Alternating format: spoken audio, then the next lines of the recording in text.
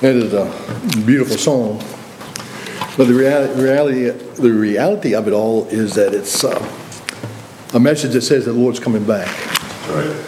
And we're at that point in our lives in all of human history in that we're waiting for that trumpet. We're waiting for that cry that says, come on up hither. And I trust and pray that you are preparing yourselves for that day. Quick challenge here tonight, a brief challenge, or at least a Baptist challenge. Interpret that any way you want to interpret it, but as it goes. Just a simple one, the light of the world. The light of the world. The world is in deep trouble. The darkness is pervasive. So much of the people in the world today have lost their way. Even as Isaiah said, and even in his day, but we witness it with our own eyes today, that the world has lost its way. And the world needs the light. And so while most of the world, if they are paying attention, mostly religious people, if we can use that analogy, or people of faith, recognize this season as the time when a special event transpired in Bethlehem. The Son of God humbled himself and took on the form of a man. And so Christmas seems to be about several things here tonight. First of all, the giving of gifts one to another. And I think most of our young people, kids, little kids, that's what they really look for. But secondly, God giving us the gift of his Son. That which he had promised as early as Genesis 3:15. And I think thirdly tonight, one of the gifts at Christmas was the bringing of light into a very, very dark world. If you have done any historical reading on what the Middle East looked like back when Christ was born, and as the disciples finished the ministry or continued the ministry after Christ was ascended to heaven, then you know that it was a very vicious time, a very bloody time. It was a very mean and a very nasty world beyond human comprehension. We're not so far away from that even today in areas around the world. But Jesus stated that he was the light of the world, or the means by which man could see the truth of his sinful condition. Perhaps you think to yourself that you don't need this light. If so, then you would be like this old-timer speaking to a young man. And the conversation went like this. The old-timer, the farmer, watched this young man light a candle, and he put the candle in a lantern. And he asked the young man, he said, where are you going? He said, well, I'm going to go courting a young lady down the road. And the old-timer, the farmer, looked at him and said, well, in my day, we didn't need a candle. The young man looked at him and said, yeah, and look what you got.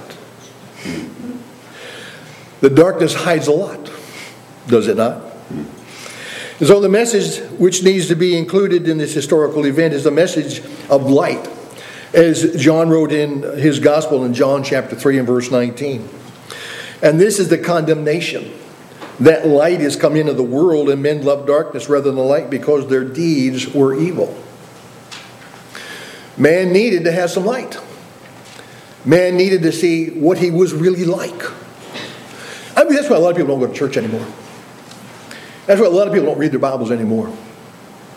That's why a lot of people don't fellowship with Christians. They don't want to see who they really are. It's easier to put on this false facade and pretend that we are somebody other than what we would find ourselves convicted about if we were in the Scriptures or if we were in fellowship with other believers. And so John said this is a condemnation.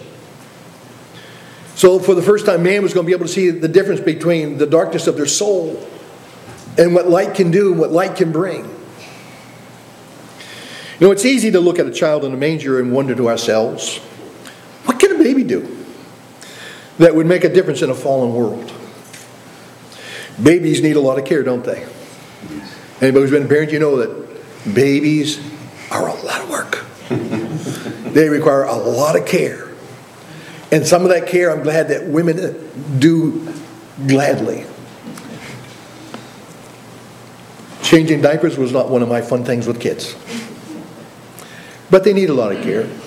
Sometimes that care comes at 2 o'clock in the morning, maybe 3 o'clock, 4 o'clock in the morning. We have to kind of scrounge around in the dark. You're looking for that pacifier to kind of put them back to sleep again so you can go back to bed and you can go to sleep. But wondering, what can possibly a baby bring into this world? Well, there is nothing that they can do for themselves in the beginning. But we move forward and this baby is now a man. And Jesus himself stated later in his life that he was the light.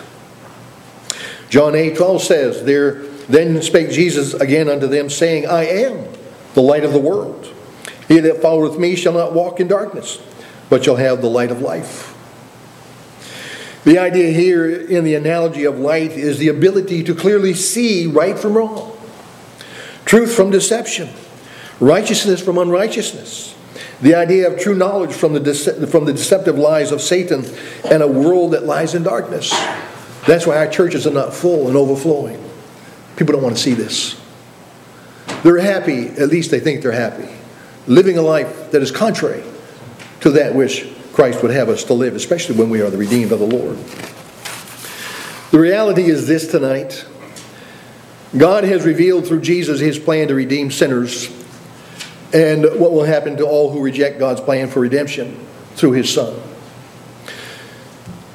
God has inspired, or God breathed upon the men of Scripture what he wanted them to write, and every day when we read our Bibles, more light is given. More understanding is imparted to us. Otherwise, we regress. This is not a day to be ignorant of God's plan or God's purposes. Another reality is, albeit sadly, that if you or I are not reading and searching in the Scriptures daily, then we possess very little light, if any at all. And it's amazing how much we forget very quickly. God sent his Son to be the light, that our eyes may be open to God's magnificent truths.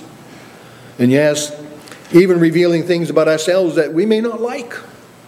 Again, that's why a lot of people don't want to go to church. That's why a lot of people don't want to read the Bible. Because we see ourselves from God's perspective. And sometimes that's not very pretty.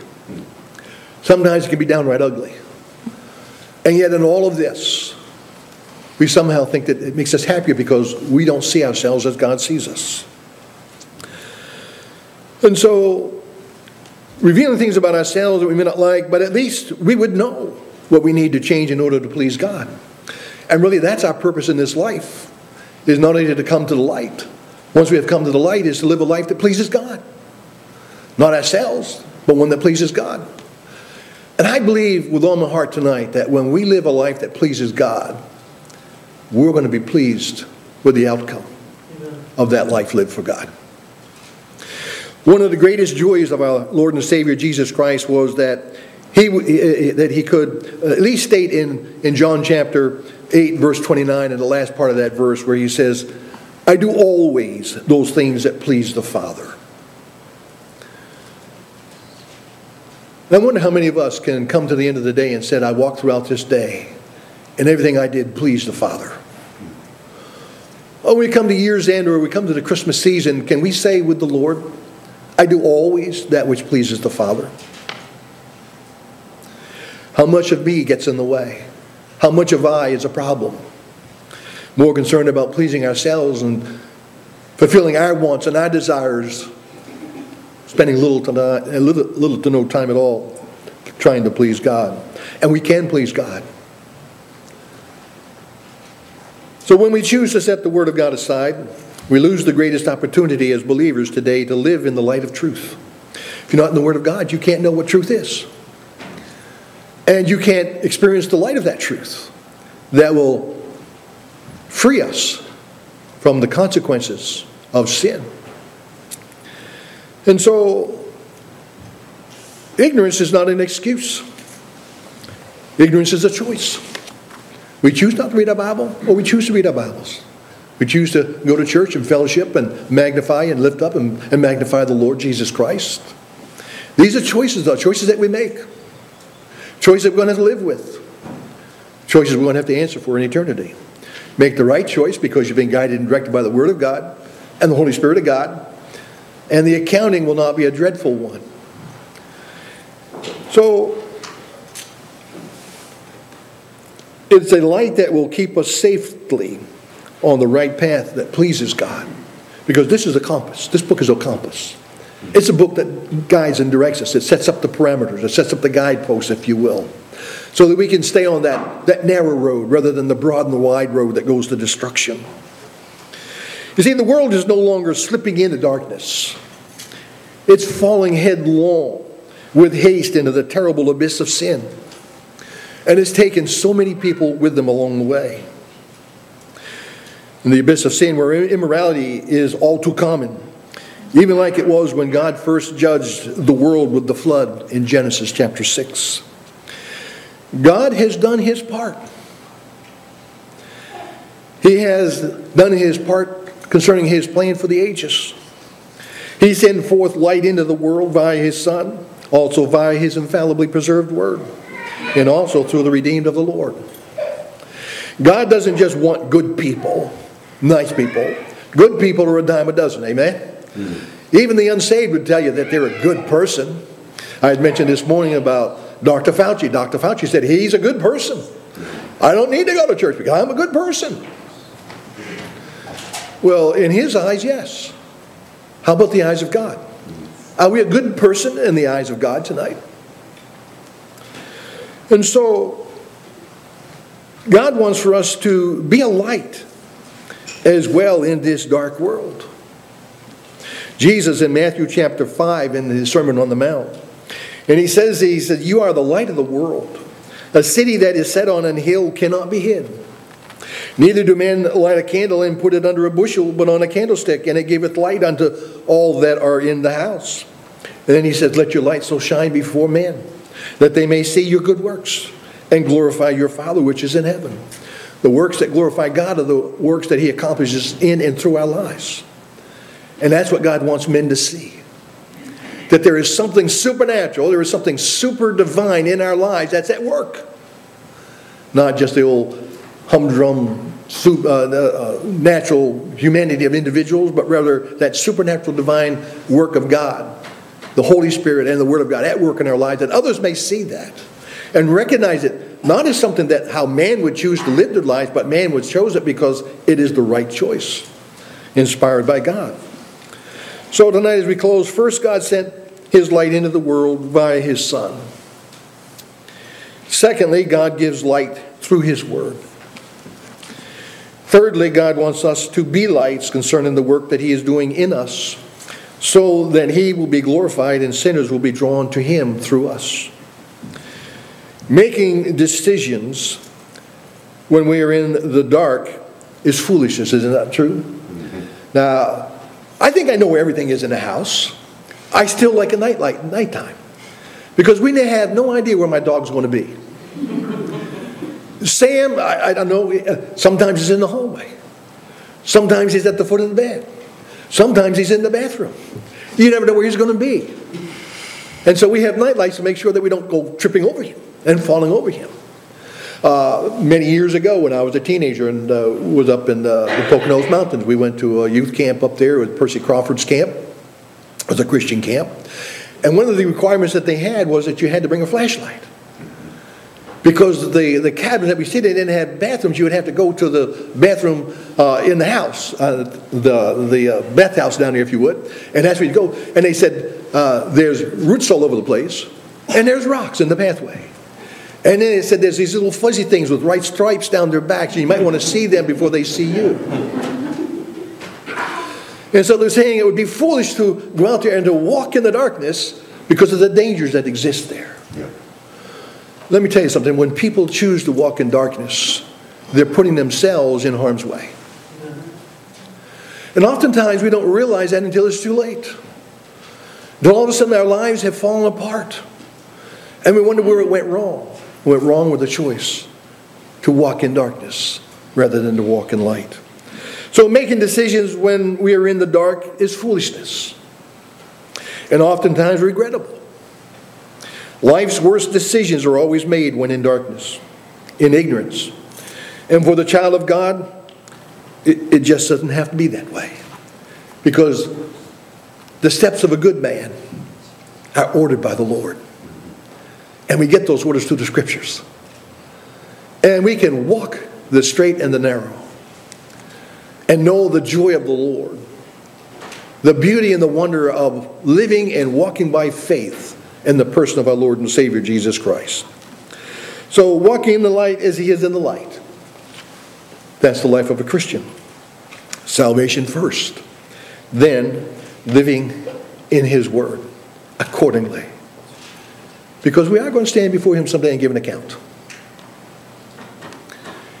And batting eyelashes is not going to count. Lord, I really meant to. Not going to happen. Not going to count. We are all going to stand before Him someday. And we're all going to have this first thought.